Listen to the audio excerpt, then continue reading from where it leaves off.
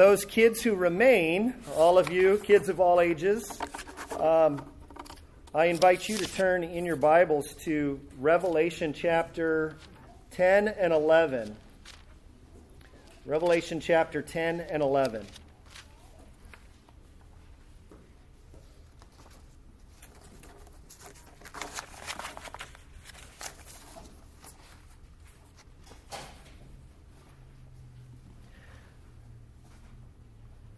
I always struggle on Sunday mornings when I know it's an unusual type of teaching, it's an unusual passage, and that the best way to kind of explain what the passage is doesn't fit in kind of the typical type of sermon. You know, nice introduction, 3 points, or 4, or 10 in some cases in my past here, and then a nice kind of conclusion at the end. And I always struggle because I sometimes want to break that kind of training in that mold. And then I always feel like I need to come and explain that to all of you. But then as I look at your faces, I'm looking at all of you and you're like, we know who you are. We know how you do this. You don't need to explain it to us. And so, but yet I do anyway. This morning, I want to begin kind of in an unusual way. It's more of kind of like a prayer request / news report update on what is happening in the church in the world, and then lead into this passage and teach this passage in an unusual way than I typically do. But within the last year,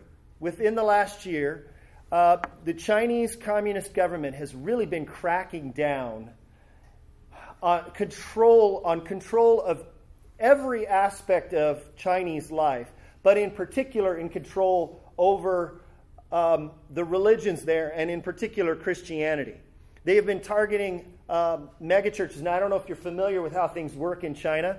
In China, they have an official state-approved, seal of approval churches. But there are underground churches or house churches that are unregistered and in that sense kind of illegal. They've been kind of allowed to happen, and the Chinese government knows that they exist, but they're believers who are getting together in house churches and worshiping, and they're doing so kind of illegally. Well, within the last year, the Chinese government has really been cracking down on these. Within the last year, for example, many of you may have heard this, there's a large Chinese megachurch that was seized by the government, and they used bulldozers and equipment and dynamite to blow the church building up because they just need to have control over what happens in the church. Soon after that, the Chinese president, Xi Jinping, worked to change the constitution to abolish term limits, so basically making, as one commentator called him, an emperor for life. Which is undoing several decades of work there in terms of how the government was run. And immediately after that, the government started to censure any kind of disagreement with it or about it. They removed the phrase "I disagree" from the search engines that people were allowed to use. You've probably heard that Google has entered into an agreement with the Chinese government to make a specific search engine that allows the government to dictate what things are able to be searched and what aren't. Google, for a period of time, had refused to do those sorts of things, and now they're relenting and they're making, I think it's called Dragonfly. Yeah, okay, Dragonfly. It's an internet search app that the government controls. So they're working to control every aspect of people's life, and in particular Christianity in China. And then several months ago, you may have heard that the Vatican has now entered into an agreement with the Chinese Communist Party. And what this agreement entailed was that the Chinese Communist Party had appointed 7 bishops over the church, the Catholic Church, in the Catholic Diocese in China. The government appointed this apart from the Vatican's approval in the process. And so up to that point, the Vatican didn't recognize this, but then the Vatican, in a move to try and kind of, get into good arrangement with the Chinese government, said, okay, meaning we will approve those 7. So the Catholic Church, nowhere else in history, nowhere else have they ever done this. They've allowed a secular and officially atheistic government to pick bishops over their own churches. It's just kind of interesting what is happening. The church, the underground churches are also starting to feel this kind of pressure from the Chinese Communist Party. And it's, as one commentator, Al Mohler, described what is happening. They actually are going into house churches. They're arresting pastors. They're arresting parishioners. They agree to let them continue. The Chinese Communist Party is agreeing to let churches continue to operate if only they will allow the government to put in surveillance equipment like video cameras just to see who's coming and going and to see what's going on there. They said, we'll let you keep doing what you're doing. We just need to know what you're doing. We need to watch this. The churches that refuse then are the ones that are seized, taken away. Their promotional materials are taken away. And as I was starting to say, Al Mohler says, this sounds almost like an absolute chapter out of George Orwell's novel 1984. And that this is not only Big Brother, this is Big Brother not even trying to hide the fact that he is Big Brother. And so it makes sense why the Chinese Communist government would do this, because they see Christianity as a threat. Well, on this front, they're right. Christianity is a threat to any totalitarian regime, any kind of worldly kingdom, any kind of worldly system that sets itself up against the Lord and against His anointed. This past week, you may have heard about Pastor Wang Yi.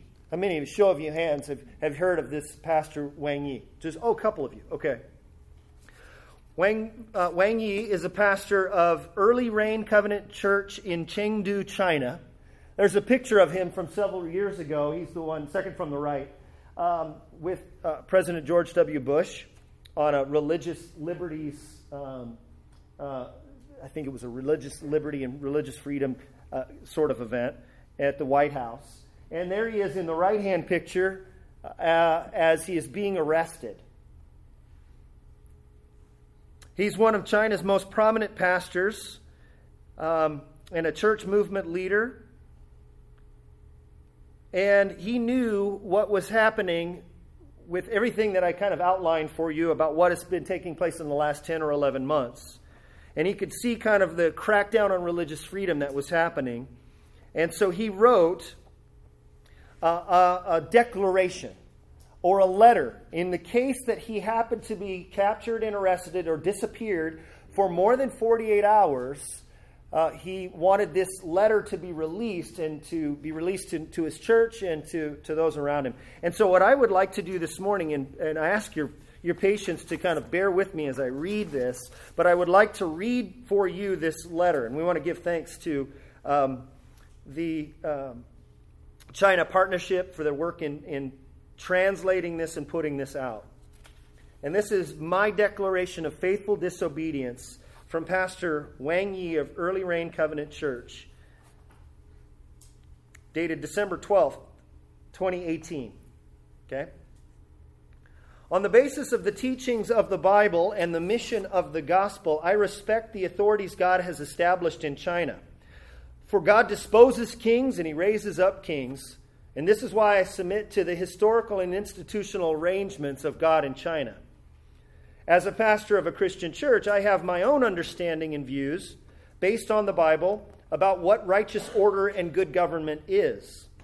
At the same time, I am filled with anger and disgust at the persecution of the church by this communist regime, at the wickedness of their depriving people of their freedoms of religion and of conscience.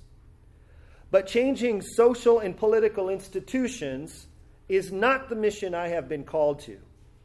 And it is not the goal for which God has given His people His gospel. For all hideous realities, unrighteous politics, and arbitrary laws manifest the cross of Jesus Christ. And I think here he means to manifest the need of the cross of Jesus Christ. The only means by which every Chinese person must be saved. They also manifest the fact that the true hope and a perfect society will never be found in the transformation of any earthly institution or culture, but only in our sins being freely forgiven by Christ and in the hope of eternal life. As a pastor, my firm belief in the gospel, my teaching, and my rebuking of all evil proceeds from Christ's command in the gospel and from the unfathomable love of that glorious King. Every man's life is extremely short, and God fervently commands the church to lead and call any man to repentance who is willing to repent. Christ is eager and willing to forgive all who turn from their sins. This is the goal of all the efforts of the church in China, to testify to the world about our Christ, to testify to the middle kingdom about the kingdom of heaven, to testify to earthly momentary lives about a heavenly and eternal life. This is also the pastoral calling that I have received. For this reason, I accept and respect the fact that this communist regime has been allowed by God to rule temporarily. As the Lord's servant John Calvin said, wicked rulers are the judgment of God on a wicked people. The goal being to urge God's people to repent and turn again toward Him. For this reason, I am joyfully willing to submit myself to their enforcement of the law as though submitting to the discipline and training of the Lord. At the same time, I believe that this communist regime's persecution against the church is a greatly wicked, unlawful action. As a pastor of a Christian church, I must denounce this wickedness openly and severely. The call that I have received requires me to use nonviolent methods to disobey the human laws that disobey the Bible and God. My Savior Christ also requires me to joyfully bear all costs for disobeying wicked laws. But this does not mean that my personal disobedience and the disobedience of the church is in any sense, quote, fighting for our rights or political activism in the form of civil disobedience, because I do not have the intention of changing any institutions or laws of China. As a pastor, the only thing I care about is the disruption of man's sinful nature by this faithful disobedience and the testimony it bears for the cross of Christ.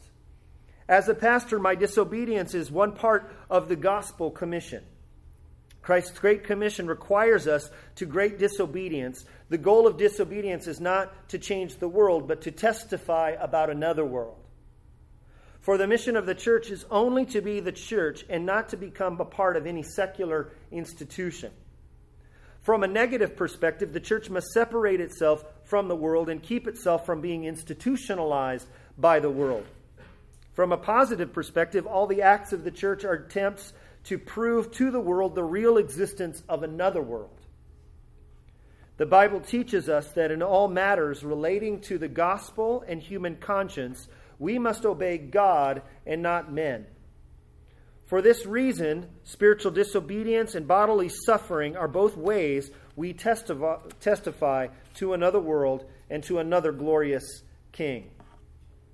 If God decides to use the persecution of this communist regime against the church to help more Chinese people to despair of their futures, to lead them through a wilderness of spiritual disillusionment, and through this to make them know Jesus, if through this He continues disciplining and building up His church, then I am joyfully willing to submit to God's plans, for His plans are always benevolent and good. Precisely because none of my words and actions are directed towards seeking and hoping for societal and political transformation, I have no fear of any social or political power. For the Bible teaches us that God establishes governmental authorities in order to terrorize evildoers, not to terrorize doers of good. If believers in Jesus do no wrong, then they should not be afraid of dark powers. Even though I am weak, I firmly believe this is the promise of the gospel. It is what I've devoted all of my energy to. It is the good news that I am spreading throughout Chinese society. I also understand that this happens to be the very reason why the communist regime is filled with fear at the church that is no longer afraid of it. If I am imprisoned for a long or short period of time, if I can help reduce the authorities' fear of my faith and of my Savior, I am very joyfully willing to help them in this way. But I know that only when I renounce all the wickedness of this persecution against the church and use peaceful means to disobey, will I truly be able to help the souls of the authorities and law enforcement. I hope God uses me by means of first losing my personal freedom to tell those who have deprived me of my personal freedom that there is a higher authority than their authority and that there is a freedom that they cannot restrain. A freedom that fills the church of a crucified and risen Jesus Christ. Moreover, I must point out that persecution against the Lord's church and against all Chinese people who believe in Jesus Christ is the most wicked and most horrendous evil of Chinese society. This is not only a sin against Christians, it is also a sin against all non-Christians. For the government is brutally and ruthlessly threatening them and hindering them from coming to Jesus. There is no greater wickedness in the world than this. If this regime is one day overthrown by God, it will be for no other reason than God's righteous punishment and revenge for this evil. For on earth there has only ever been a 1,000-year church. There has never been a 1,000-year government. There's only eternal faith. There is no eternal earthly power. Those who lock me up will one day be locked up by angels. Those who interrogate me will finally be questioned and judged by Christ.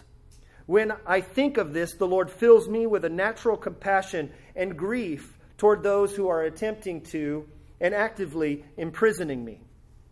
Pray that the Lord would use me, that He would grant me patience and wisdom, that I might take the gospel to them. Separate me from my wife and children, ruin my reputation, destroy my family and my life. The authorities are capable of doing all of these things. However, no one in this world can force me to renounce my faith. No one can make me change my life. And no one can raise me from the dead. And so, respectable officers, stop committing evil. This is not for my benefit, but rather for yours and your children's. I plead earnestly with you to stay your hands, for why should you be willing to pay the price of eternal damnation in hell for the sake of a lowly sinner such as I? Jesus is the Christ, Son of the living God. He died for sinners and rose to life for us. He is my King and the King of the whole earth, yesterday, today, and forever. I am His servant, and I am imprisoned because of this. I will resist in meekness those who resist God, and I will joyfully violate all laws that violate God's law. Pastor Wang Yi. I don't know Pastor Wang Yi. I wish I did. I wish I could meet this guy. And I pray for him. And I pray for what he is enduring. It was a week ago when we were gathered here that he was arrested. And I think I would like to sit down with this guy and have coffee or tea or whatever. But what I really appreciate about Pastor Wang Yi is that he gets what these passages in Revelation are all about. The passages that we're going to look at today and that we looked at last week. The 7 trumpets. The pouring out of God's judgment on the earth in the present church age. Pictured in various ways, but poured out so that people might turn in repentance. And he understands the passage that we're going to look at today. And so this is where we turn now to Revelation chapter 10 and chapter 11. In Revelation chapter 10, you have basically an interlude between the sixth trumpet and the seventh trumpet. And you have the appearance of an angel with a little scroll. Then I saw another mighty angel coming down from heaven, wrapped in a cloud, with a rainbow over his head, and his face was like the sun, and his legs like pillar of fire. And he had a little scroll open in his hand, and he set his right foot on the sea and his left foot on the land, and called out with a loud voice, like a lion roaring. When he called out, the seven thunders sounded, and when the seven thunders had sounded, I was about to write. But I heard a voice from heaven saying, seal up what the seven thunders have said, and do not write it down. So here's another cycle of sevens. So we saw Jesus speaking to the seven churches. Then you had the seven seals on the scroll in the hand of the one who was sitting on the throne. Then you've had the seven trumpets. And I think what you had here was the beginning of a cycle of seven thunders, but this is speculation, but it's almost like the Lord said, you know what? I'm not going to do that. We wiped out a quarter of the grass and the water and all of those things when the seals were open, and a third of things were broken down. You would kind of assume that he means, well, next what I was going to do is continue to pour out some more things and destroy half of the earth in the hopes that people would repent. And it's almost like he's changed his course and goes, we're not going to send the seven thunders. So, John, you heard it, but seal that up. What you have here in chapter 10 is a commissioning of John as a prophet, or a recommissioning of John as a prophet. And he's offered this scroll that's in the hand of the angel, the little scroll, and this is very reminiscent. If you're familiar with the first couple chapters of Ezekiel, the same thing happens with Ezekiel. He is told to take this scroll and is now told to go and prophesy to the nations. John has the same thing happen here in verse 8. Then the voice that I'd heard from heaven spoke to me again, saying, go and take the scroll that is open in the hand of the angel who is standing on the sea and on the land. So I went to the angel and told him to give me the little scroll, and he said to me, take and eat. It will make your stomach bitter, but in your mouth it will be sweet as honey. And I took the little scroll from the hand of the angel and ate it. It was sweet as honey in my mouth, but when I had eaten it, my stomach was made bitter. And I was told, you must prophesy again. You must again prophesy about, the word there could be over. You must prophesy again about many peoples and nations and languages and kings, or over many peoples, nations, languages, and kings. So John is recommissioned here as a prophet. That's kind of the opening scene that leads us to chapter 11. And so in chapter 11 will be the focus of our teaching this morning. And there's two questions that I want us to begin with to think about. And then we're going to look at each one of these questions and hopefully give an answer to these questions and then learn what that means for us. In verses 1 and 2, we're introduced to, or told, John is told, to measure the temple of God. Okay, that happens in verses 1 and 2. So the first question is, what is the temple of God? And then in chapter 3, you have this appearance of my two witnesses. And that spans through the remaining verses down to verse 13 of chapter 11. So this morning we're going to look at those two questions. What is the temple of God? And who are the two witnesses? So we begin. What's the first one? What is the temple of God? Well, having just been recommissioned as a prophet in the vein of Ezekiel by being given a scroll and told to eat it, now that scroll is kind of taking in the message of God, and that it is a beautiful message. It's a sweet message of salvation, but it's also bitter in that it brings judgment to those who reject it. Likewise, just as that kind of situation with Ezekiel then kind of forms the pattern here for John, also like Ezekiel, John is told to take a measuring rod and go measure a temple. Okay, so chapter 40 through 48 of Ezekiel goes into great detail where he sees this temple and is told with a measuring rod to go and measure this temple. And this is what is happening in these first two verses. The question that we need to ask here is, what is it that John sees? What is this temple? There's two main interpretations. There's 5, but there's 2 main ones. The first main interpretation of this temple, what it is that it's a literal physical temple that is going to be rebuilt at the end time. It's a literal future restored temple in the literal holy city of Jerusalem. And that the worshipers there are remnant believing ethnic Jews. That the measuring of this temple indicates that they will be physically protected by God. And that is, I think that is true. When you see everywhere in the Old Testament there's a measuring of something, it usually means that God has, He knows the dimensions. He's protecting this. And so the unbelieving Jews then are become like the outer court that we're going to read here in a moment. And the godless Gentiles then will persecute those who are in this outer court. Okay, so there's a kind of a futuristic reading of this. There's some who take this as a literal physical temple, but they don't see it as something that's in the future. They see it as it's basically happened in the past, back 20 years or so prior to when John sees this, when the temple in Jerusalem, Herod's temple, was actually destroyed by the Romans. And so they kind of say, hey, maybe this is what this is referring to. So now I'm going to read it, and then I'm going to give you what I think is a better explanation for this, and the second main interpretation. So let me read these for you. Verses 1 and 2 of chapter 11. Then I was given a measuring rod like a staff and was told, rise and measure the temple of God and the altar and those who worship there.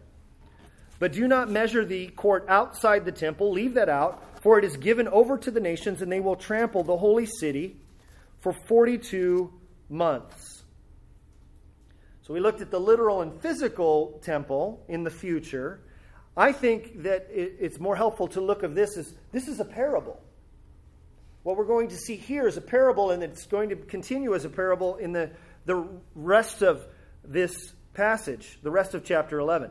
That this would understand that temple in a figurative sense and what the temple represents. Temples represented the dwelling place of God on earth. Okay?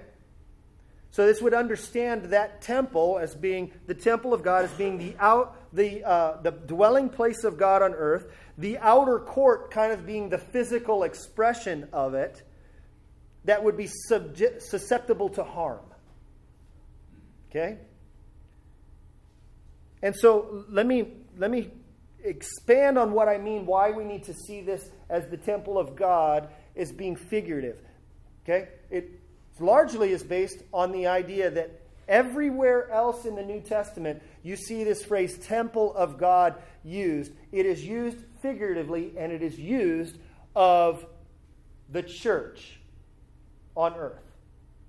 And if I could be a little bit more precise, just a little more specific, the real true heavenly temple is now Jesus Christ. The Lord God and Jesus Christ, okay? And all who are in Christ then, by faith in Christ, are now the temple of God on earth. Okay, so now I'm going to walk you through some passages, and we've got numerous slides here. First, Jesus claimed that his body was the true, real temple. Okay, remember the time when Jesus is overturning the money changers in the temple. And the Jews came to him and they said, what sign do you show us for doing these things? And Jesus answered them, destroy this temple, and in 3 days I will raise it up. And the Jews says, it has taken 46 years to build this temple. Now remember, he's in the temple, Herod's temple in Jerusalem. He goes, it's taken 46 years for them to build this temple, and you're going to raise it up in 3 days? And then notice what John says. But he was speaking about the temple of his body. This earthly temple that in whose court he was in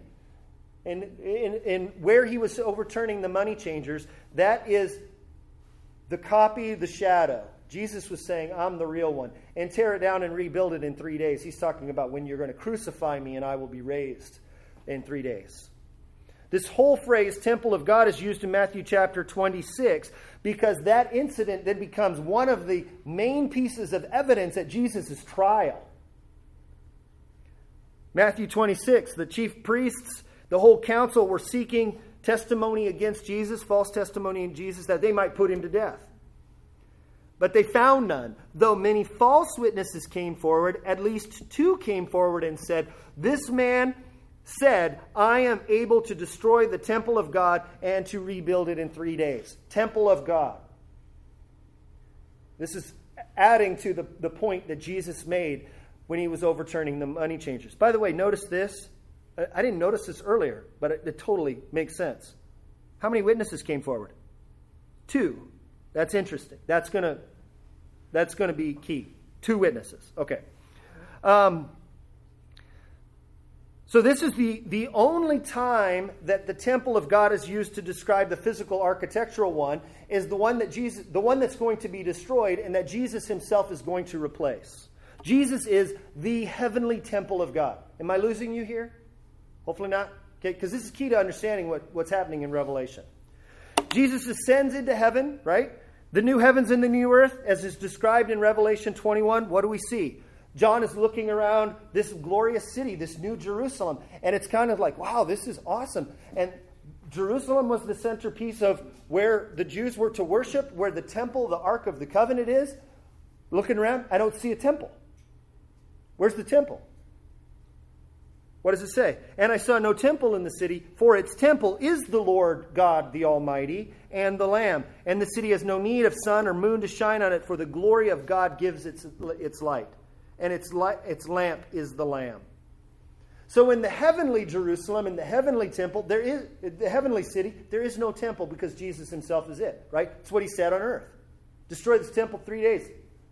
I will raise this temple." He's talking about his body. Now, where it gets to the next phase of this is all who are in Christ then on earth are the temple of God. We are the dwelling place of God. The temple is where God's Spirit is said to reside in the presence of his people. Look at what 1 Corinthians says.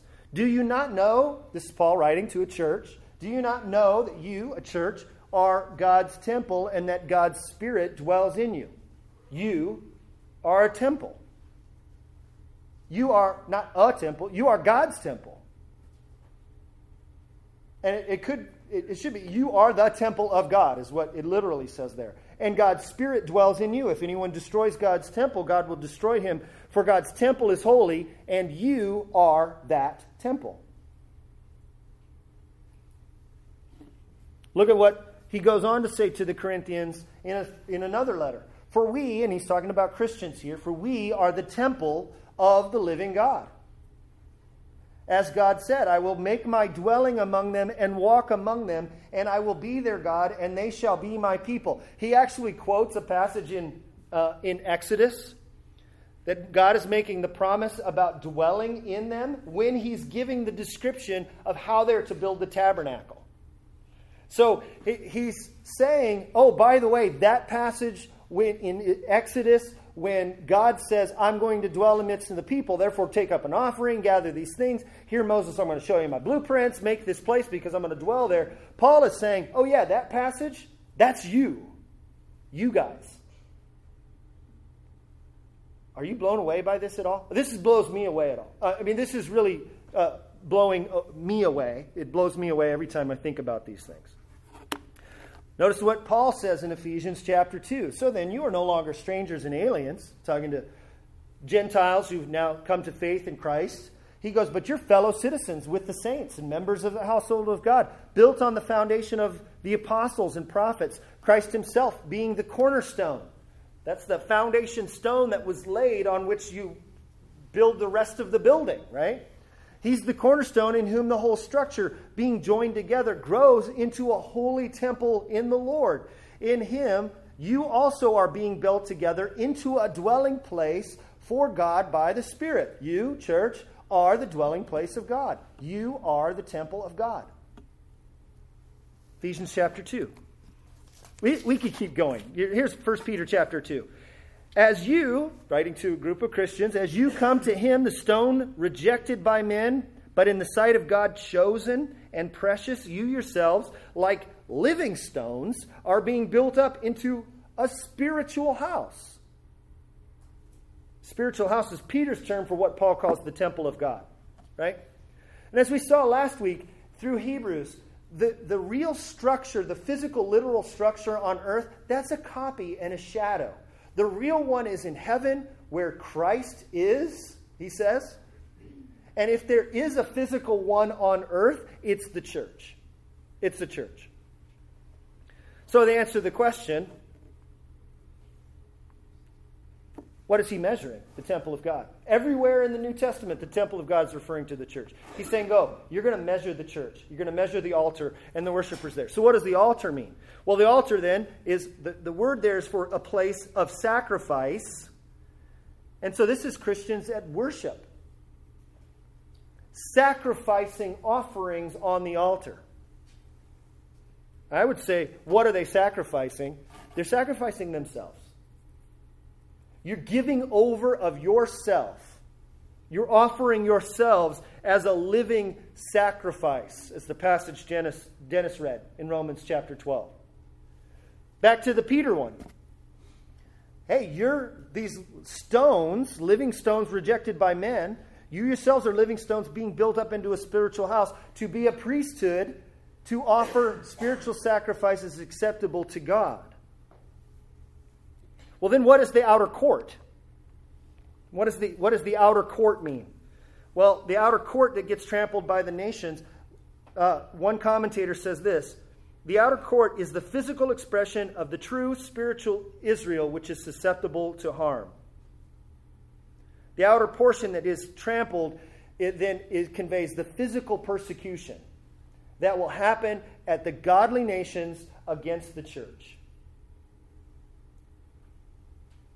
Because remember, the church is the temple. It is the priesthood, and they're offering themselves as a sacrifice. And doesn't that fit the theme of Revelation? Really? Faithfulness to Jesus, who we learn in chapter 1 is the faithful witness. He's our example in that. We are to be a faithful witness. And so I'll put it this way. The church is the dwelling place of God on earth who offer themselves as living sacrifices, even if it means physical persecution, at the hands of the godless nations who rage against Christ. But they will be protected. This is the key to the measuring. Okay? So that means you. The answer to the question then is you.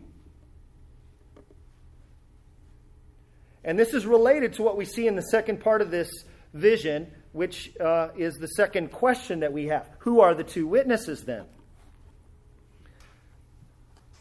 And let me just read it, and then let's read through the rest of those verses 3 through 13. And I will grant authority to my two witnesses, and they will prophesy for 1,260 days clothed in sackcloth. These are the two olive trees and the two lampstands that stand before the Lord of the earth. And if anyone would harm them, fire pours forth from their mouth and consumes their foes. If anyone would harm them, this is how he is doomed to be killed. They have the power to shut the sky, that no rain may fall during the days of their prophesying. And they have power over waters to turn them into blood and to strike the earth with every kind of plague as often as they desire. And when they have finished their testimony, the beast that rises from the bottomless pit will make war on them and conquer them and kill them. And their dead bodies will lie in the streets of the great city that symbolically or spiritually is called Sodom and Egypt, where their Lord was crucified. For 3.5 days, some from the peoples and tribes and languages and nations will gaze at their dead bodies and refuse to let them be placed in a tomb. And those who dwell on the earth will rejoice over them and make merry and exchange presents, because these two prophets had been a torment to those who dwell on the earth. We'll stop there. So normally, this is where it gets kind of a little tricky here. Oh boy. I just looked at the time. This is where it gets a little bit tricky, because what is typical of this type of apocalyptic writing is you have this kind of mashup of a whole bunch of images all being thrown together. And it happens everywhere in Revelation. It is happening It's you know what they mean, like a mashup. You take two different songs and you kind of morph them together into one new kind of artistic piece. This is a mashup of unbelievable proportions. He is pulling this kind of imagery from Exodus and something from Ezekiel, and he's pulling something from Zechariah, and he's pulling something from 1 Kings, and he's pulling something from 2 Kings, and he's morphing them all together, and you have this overload of these images. So I'm going to try and unpack them. And normally how I do that is we go through each verse and I explain it, and then I summarize it at the end. I'm going to reverse it. I'm going to give you the summary, and then you're going to go, okay, I don't think I understand that that's what that means, but then we're going to go back and unpack it. Okay, so track with me here. This is what this passage means, according to me. If you disagree, that's fine. The two witnesses represent the witnessing church, the saints, commissioned by Jesus' authority, empowered by the Spirit, who proclaim the message from God and testify to the gospel of the grace of God, calling all people to repent. Their ministry resembles the servants of Moses and of Elijah. Satan will make war on them, even bringing physical harm, perhaps death to them. The world under Satan's power will rejoice at their demise. Their message, though good news, will be offensive to those who reject it, but their defeat will be overcome by the resurrection. God will protect them spiritually, and God will protect them physically too, not by preventing physical harm or death, but by overcoming it through their resurrection. This is the image, the parable that this is conveying. And so allow me to kind of quickly unpack this for you. I hope that there's a lot of content for the kids' lesson, because I've got a ways to go. The two witnesses represent the witnessing church. Witnesses, uses the term witnesses. Martyreo means to testify, to bear witness. They're also called prophets. They're prophesying in verse 3. They're speaking the word of God. Why two? He uses this interesting thing here. He goes in verse 4, he says, and they're also the two olive trees and the two lampstands. So you're right away going, okay, these two witnesses are two olive trees and they're two lampstands. This is all symbolical, right? Okay? And so here he's drawing from Zechariah chapter 3 and 4. I wish we had time to go and unpack that. We just don't. But in Zechariah chapter 3, you have this, they're rebuilding the temple after it has been destroyed. After the Babylonian exile, they're brought back and they're rebuilding it under Zerubbabel, right? And so you have Joshua the high priest, and he's clothed in like these dirty clothes, and the Lord says, take those filthy clothes off him. I'm going to give him clean garments, and meaning I'm going to restore this priesthood. And then you have Zerubbabel, who is kind of the ruler, kind of a kingly figure. He's not actually a king, but he's a ruling figure. So you have like priesthood, and you have kind of kingly things being restored. And as Zechariah gets this vision, he sees these two olive trees, and he calls them the two anointed ones. And this is kind of saying, this is who these two guys are. So he's drawing this from them. Why the two witnesses? Well, remember, Deuteronomy chapter 19, Deuteronomy 17, on the evidence of two witnesses or three witnesses shall a charge be established, right? So the church is a witnessing church. And why is two pictured here? Well, let's just say that's legal. It's authoritative, right? From Deuteronomy. Why did they bring two witnesses who say, yeah, I heard Jesus say that he said, well, I'll destroy this temple, right? To make it legal. Okay, next, the saints. So let's let Scripture interpret Scripture. What happens in verse 11? You have the beast from the bottomless pit coming out and making war on them, the two witnesses, right? And conquering them and kill them. You have almost the exact same description in a different vision in chapter 13, verse 7. Also, it was allowed, there's the beast, it was allowed to make war on the saints and to conquer them. Same sentence. In the one, it's the same beast. In one, it's the two witnesses. In the next one, it's the saints. So, the two witnesses represent the witnessing church. It's the saints. Commissioned by Jesus' authority. Notice in verse 3, he says, I will grant authority to my 2 witnesses. I will grant the authority. I am giving it to them. This is very reminiscent of the type of language that Jesus used when he's commissioning his disciples. Right? We've heard of the Great Commission, go therefore and make disciples of all nations. We sometimes miss the first verse, the first thing Jesus says. All authority in heaven and on earth has been given to me. Therefore, go and make disciples. In Luke's version of this account, in chapter 1, verse 8, he says to them, but you will receive power when the Holy Spirit comes on you, and you will be my witnesses in Jerusalem and in Judea and Samaria and to the ends of the earth. And the Holy Spirit empowerment is also seen. In verse 4, you say, these 2 olive trees are the 2 lampstands that stand before the Lord of the earth. This goes from Zechariah chapter 4, where he's shown this lampstand. And there it's just 1 lampstand, but it's 2 olive trees. And the olive trees are apparently fueling this lamp that's burning. And then he says, what does this mean? What does this mean? And the Lord says, this is the word of the Lord to Zerubbabel, not by might nor by power, but by my Spirit, says the Lord of hosts. So you have all of those images, lampstand, olive trees, witnesses. This is Spirit-empowered witnesses in the world who proclaim the message from God and testify to the gospel of the grace of God. Right? They carry this message from God, and this message entails calling all people to repent. Notice what the 2 witnesses are wearing. They're clothed in sackcloth. So all through the Old Testament and the New Testament too, it symbolizes repentance. And here I don't think it's their own repentance. Of course, they are repentant. I don't think it's their own repentance. I think it conveys the implication of their message. That the message of the gospel is a calling of those who hear the gospel to repent of their rebellion against God and to be reconciled to God. It's being clothed in sackcloth. Their ministry resembles the servants of Moses and Elijah. Some people are reading this and they're thinking, well, these are going to be 2 people who are going to come in the future, and wow, they're going to have fire pouring out of their mouths and consuming people. When is that going to happen, and when I'm going to see this? Well, if you look closely at what he's saying there, those are all descriptions of Elijah's ministry.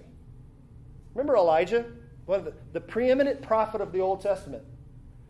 The king of Samaria comes, he sends a captain and 50 men to go see him, and Elijah calls down fire, and it, boom, wipes him out. And then, so the king sends another captain and another 50 men, and Elijah says the word, boom, fire from heaven comes down to devour them, right?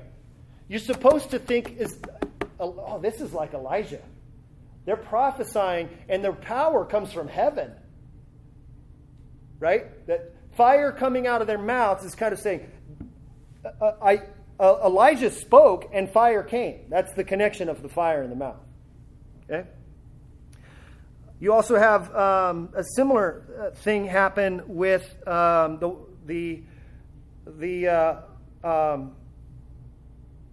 with Moses too. I could go more on Elijah, but you get the idea. And you also have the servants in the ministry of Moses. They have, verse 6, they have power over the waters to turn them into blood and to strike the earth with every kind of plague. That's Exodus 7 through 10, right? By the way, when Jesus goes up on the mountain of transfiguration and he takes Peter, James, and John and they go and see the real Jesus, like they're transfigured, who else is up there with him? Moses and Elijah. They're recognizing, hey, Jesus is the one. Okay, you get it. So this is how the gospel works in our commissioning, right? This is not our power. It's not our eloquence. Paul says, our gospel came to you not only in word, but in power and in the Holy Spirit with full conviction. To the Corinthians, he says, for the word of the cross is folly to those who are perishing, but to those who are being saved, it is the power of God. So this is a parable. And they're going to harm. Satan will make war on them, even bringing physical harm, perhaps death to them. Remember what Jesus said about his witnesses and his disciples? He says, hey, the world's going to hate you, but know that it hated me first.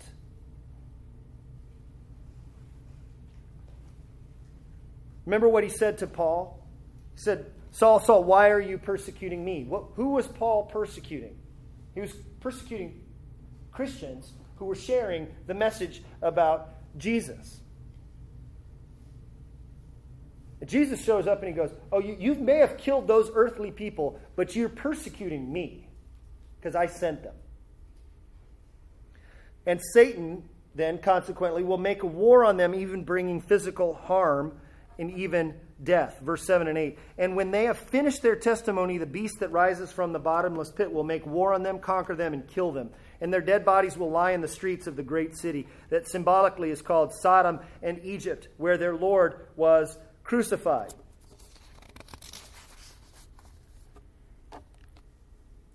And I would say that the world, under Satan's power, will rejoice at their demise. Let me focus on the world under Satan's power part there too. Notice he mentions 4 cities there. He says the great city, he says Sodom, he says Egypt, and then he says where their Lord was crucified. Right? He doesn't use the word Jerusalem, but you get where was Jesus crucified? Jerusalem, right? Okay.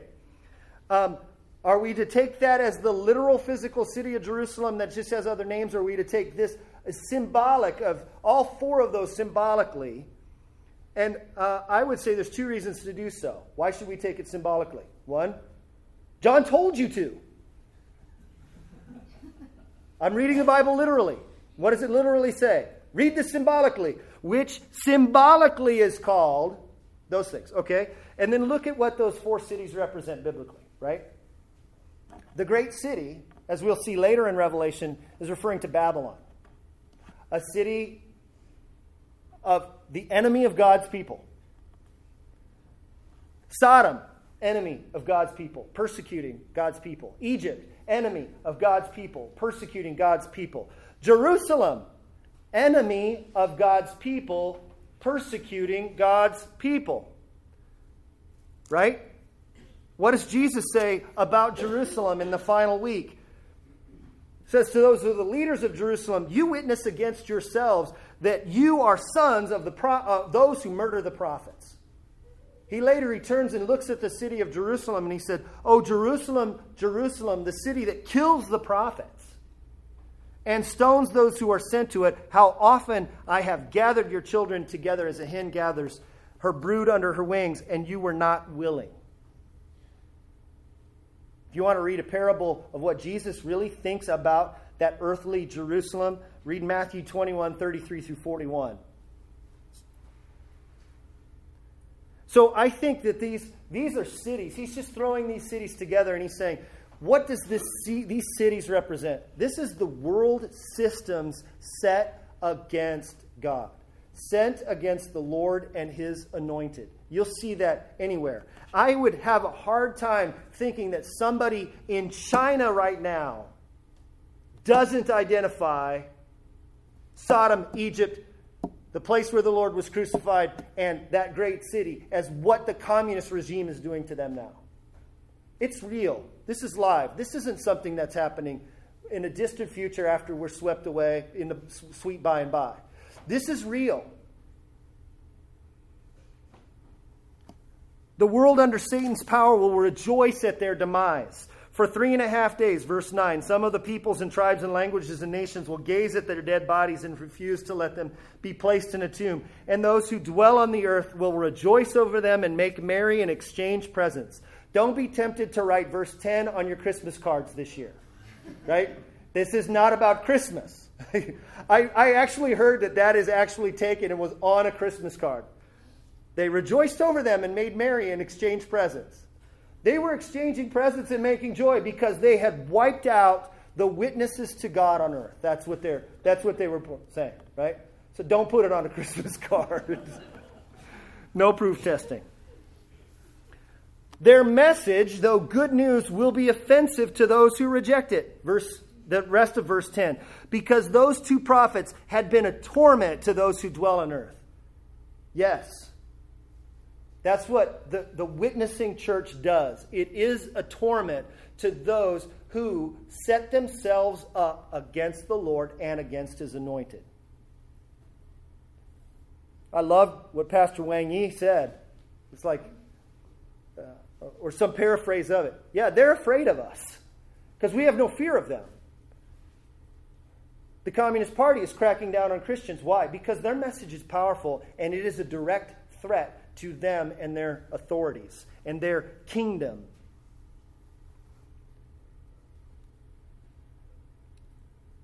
Paul said, Jews demand signs, Greeks seek wisdom, but we preach Christ crucified, a stumbling block to Jews and folly to Gentiles. But to those who are called, both Jews and Greeks, Christ, the power of God and the wisdom of God. Or as he says in 2 Corinthians, but thanks be to God who in Christ always leads us, this persecuted church, through in a triumphal procession, and through us spreads the fragrance of the knowledge of Him everywhere. Okay, so he's saying, what we're a fragrance. But have you ever noticed that not all fragrances are universally liked by everyone, right? My wife loves candles I think smell horrible. Horrible. I banish them to her sewing room basement area because I can't do it. This is what he says. We are the aroma of Christ to God among those who are being saved and among those who are perishing. To one, a fragrance from death to death. To the other, a fragrance from life to life. To some, we smell like death. To others, we smell like life. Right? The good news is offensive. The gospel is offensive because it calls people to repent. The gospel is offensive because it tells people you're going the wrong way and you need to change. But their defeat will be overcome by their resurrection. And this is, I think, the beautiful part. Look at verses 11 and 12. But after the 3.5 days, a breath of life from God entered them, and they stood up on their feet, and great fear fell on all those who saw them. Again, I think that there's a picture here. He's drawing on a little bit from Ezekiel chapter 36 and 37, the valley of the dry bones, and then they get sinews, and then they get flesh, and then they stand on their feet. I think that's happening here. Picture of resurrection from dead to life. They stood on their feet, and then a great fear fell on all those who saw them. And when they heard a loud voice from heaven saying to them, "Come up here," they went up to heaven in a cloud, and their enemies watched them. So God will protect them. And this is the key point. This is so important. God, because you think of, there's so many scripture passages that talk about God's protection over His people. And yet we still die physically. How do I put those two together? And I've heard, for often, most of my life, I kind of made a partition between the spiritual and the physical, right? I go, well, He'll protect us spiritually, even if we suffer physically. Because that seemed to be making the best evidence of the two. Until I start to look in what he's saying here and what he's saying elsewhere, you're not factoring in the resurrection. Your physical body being resurrected from the dead. You will be protected physically too. Because your physical body, no matter what it suffers, will be given back to you in glorious status. You will be given a glorified body. And again, I've said this before. For those of you who are young, you're like, For those of us who are old and creak and ache and experiencing difficulties and pains and hardships and diseases, and that means a lot. God will protect them, these two witnesses, spiritually, and God will protect them physically too, not by preventing physical harm, not by preventing death, but by overcoming it through resurrection. Then they heard the voice from heaven saying to them, "Come up here." And they went up to heaven in a cloud, and their enemies watched them. So friends, this is what I think. Let me back through here. Do these again. These two witnesses represent the witnessing church. The saints, commissioned by Jesus' authority, empowered by the Spirit, who proclaim the message from God and testify to the gospel of the grace of God, calling all people to repent. Their ministry resembles the servants of Moses and Elijah. Satan will make war on them, even bringing physical harm, perhaps even death to them. God, under Satan's power, will rejoice at their demise. Their message, though good news, will be offensive to those who reject it, but their defeat will be overcome by their resurrection. God will protect them spiritually, and God will protect them physically too, not by preventing physical harm or death, but by overcoming it through their resurrection. Amen and amen. So the two questions. What is the temple of God? We are.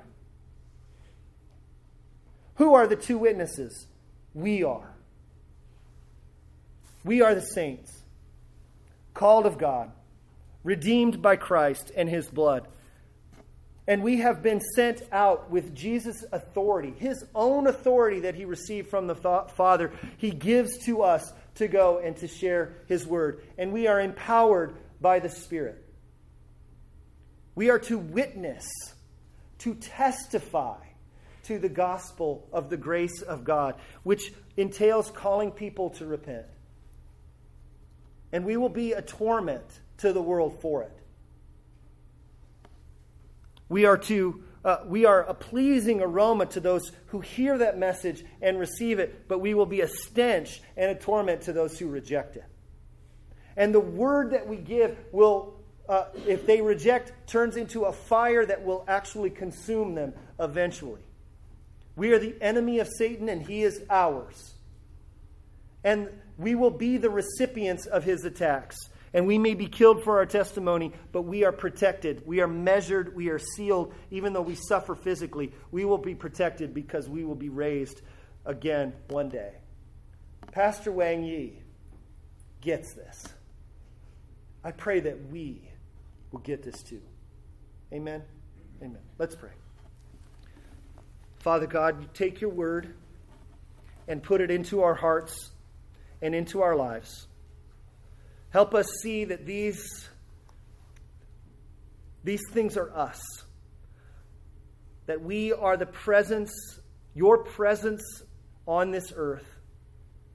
And that we are called to witness and testify to this world. Help us to do so by your Spirit. And it's in the name of Christ we pray, and all God's people said, amen and amen. Brothers and sisters, if you'd stand, may the grace of our Lord Jesus Christ and the love of God our Father and the fellowship that we have in the Holy Spirit be with all of you as you go.